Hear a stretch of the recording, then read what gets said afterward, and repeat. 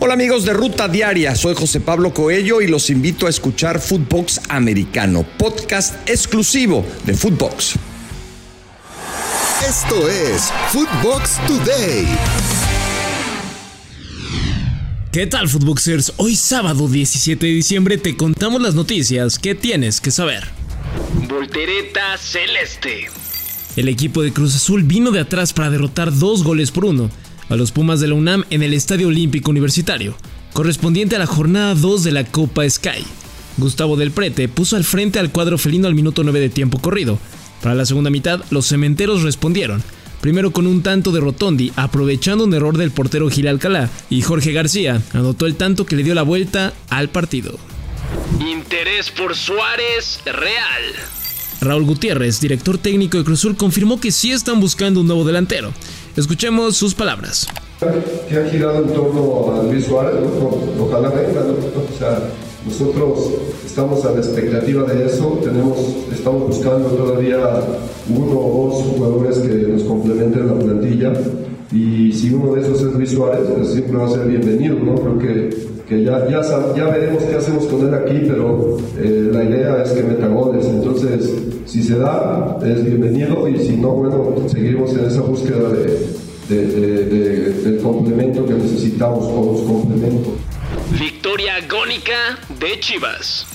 El equipo del rebaño sagrado derrotó por la mínima al conjunto de Mazatlán con un gol de último minuto en el duelo correspondiente a la Copa Sky que se disputó en el Estadio Akron. Santi sigue brillando. La racha del delantero mexicano del Feyenoord, Santi Jiménez, sigue creciendo y ahora colaboró con una asistencia en la derrota de su equipo de 2-1 frente al Stade Reims de Francia. De cara a la reanudación de la Eredivisie, Santi disputó 60 minutos del partido. Vega y Alvarado se reportan.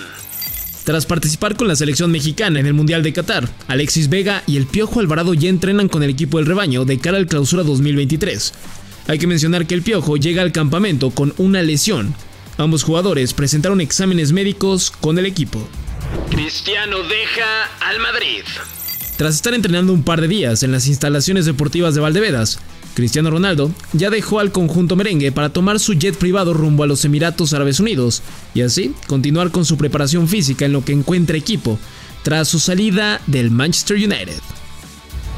Mundial 2030 en 2 años.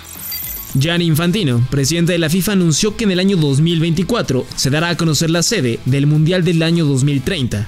Hasta el momento, Argentina, Paraguay, Chile y Uruguay han levantado la mano como posibles sedes. Guillermo Ochoa se reporta. El arquero mexicano se presentó ayer viernes en las instalaciones de Cuapa para arrancar con sus trabajos de pretemporada, luego de las vacaciones que tomó tras su participación con el Tri en Qatar 2022.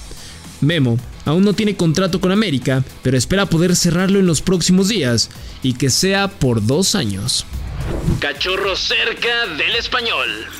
La prensa ibérica coloca al defensa mexicano de Rayados de Monterrey, César Montes, en la órbita de los Periquitos para reforzar al equipo en la segunda mitad de la temporada en España. De acuerdo a medios en España, la operación por el Cachorro se podría cerrar con un préstamo de 1 millón de euros con compra obligatoria de 7 millones más en caso de que se quedase. Reencuentro Angulo con Coca. El defensor de los Tigres, Jesús Angulo, se dijo contento por la llegada de Diego Coca al banquillo felino. Hay que recordar que Angulo estuvo bajo las órdenes del estratega argentino en los Zorros del Atlas. Aquí sus palabras. Reencuentro, ¿no? Anteriormente me había tocado con él y me sentí muy cómodo. Esperemos que esta etapa acá también me sienta igual y que todo el grupo captemos la idea que él quiere, ¿no? Para tener buenos resultados y nos veamos de la mejor manera. Gremio piensa en Suárez. Cruz Azul no es el único, y es que el conjunto brasileño del gremio está interesado en hacerse de los servicios del atacante charrúa Luis Suárez tras acabar su vínculo con el Nacional de Uruguay. Existe otro rival además de los brasileños, y es el equipo del Galaxy de Los Ángeles, equipo donde milita Javier Hernández. Esto fue Footbox Today.